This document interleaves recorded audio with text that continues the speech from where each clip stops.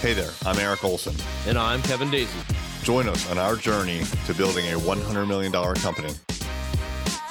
Hey everybody, it's Eric J. Olson. The name of my previous company was 80/20. So that's 80/20. And it's not written out, it's just the numbers. I picked that because I was looking for a company name that was short, which that is. It was abstract, which it kind of is. It had something to do with business, which it does because you hear that phrase a lot in business, like the 80/20 rule. Some people know what it means. Some people don't know what it means, but you hear it a lot.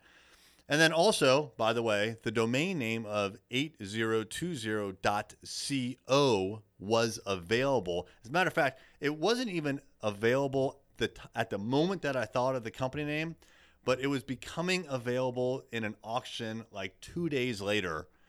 And I was able to pick up the domain name for something like $150 or $200. And I thought, wow, this is amazing. Like, this is meant to be. So I got the domain name. I rebranded the company as 80/20. I told the world about it. Everything was cool. Some people were like, oh, that's kind of weird because it's just numbers, but they got it.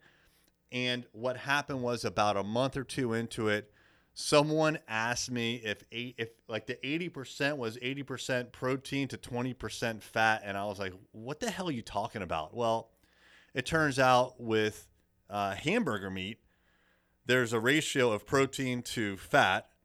And the typical ratio is 80/20. And then if you get lean, it's like 90/10. Well, since it was like this hamburger thing, a local restaurant also in Norfolk where I was named the 80/20 Burger Bar.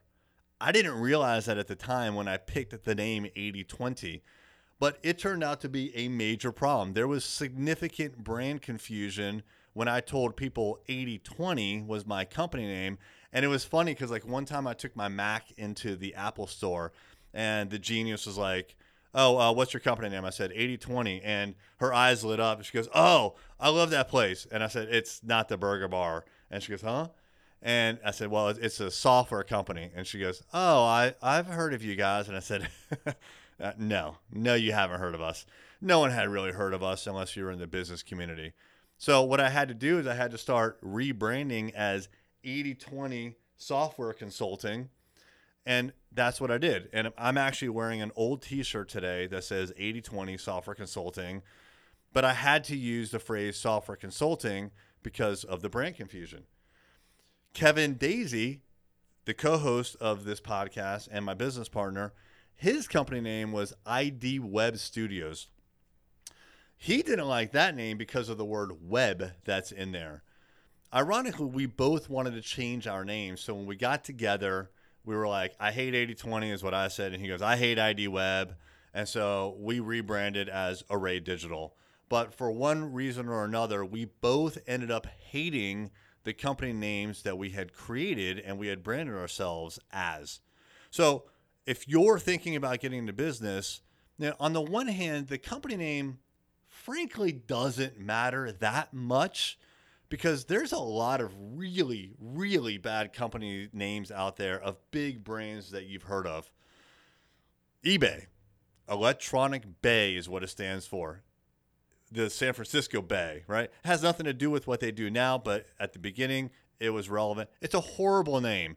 GE, General Electric, horrible name. NBC, National Broadcasting Corporation, maybe not that bad, but they go by NBC, and there's a CBS and an ABC. They're all extremely similar in names.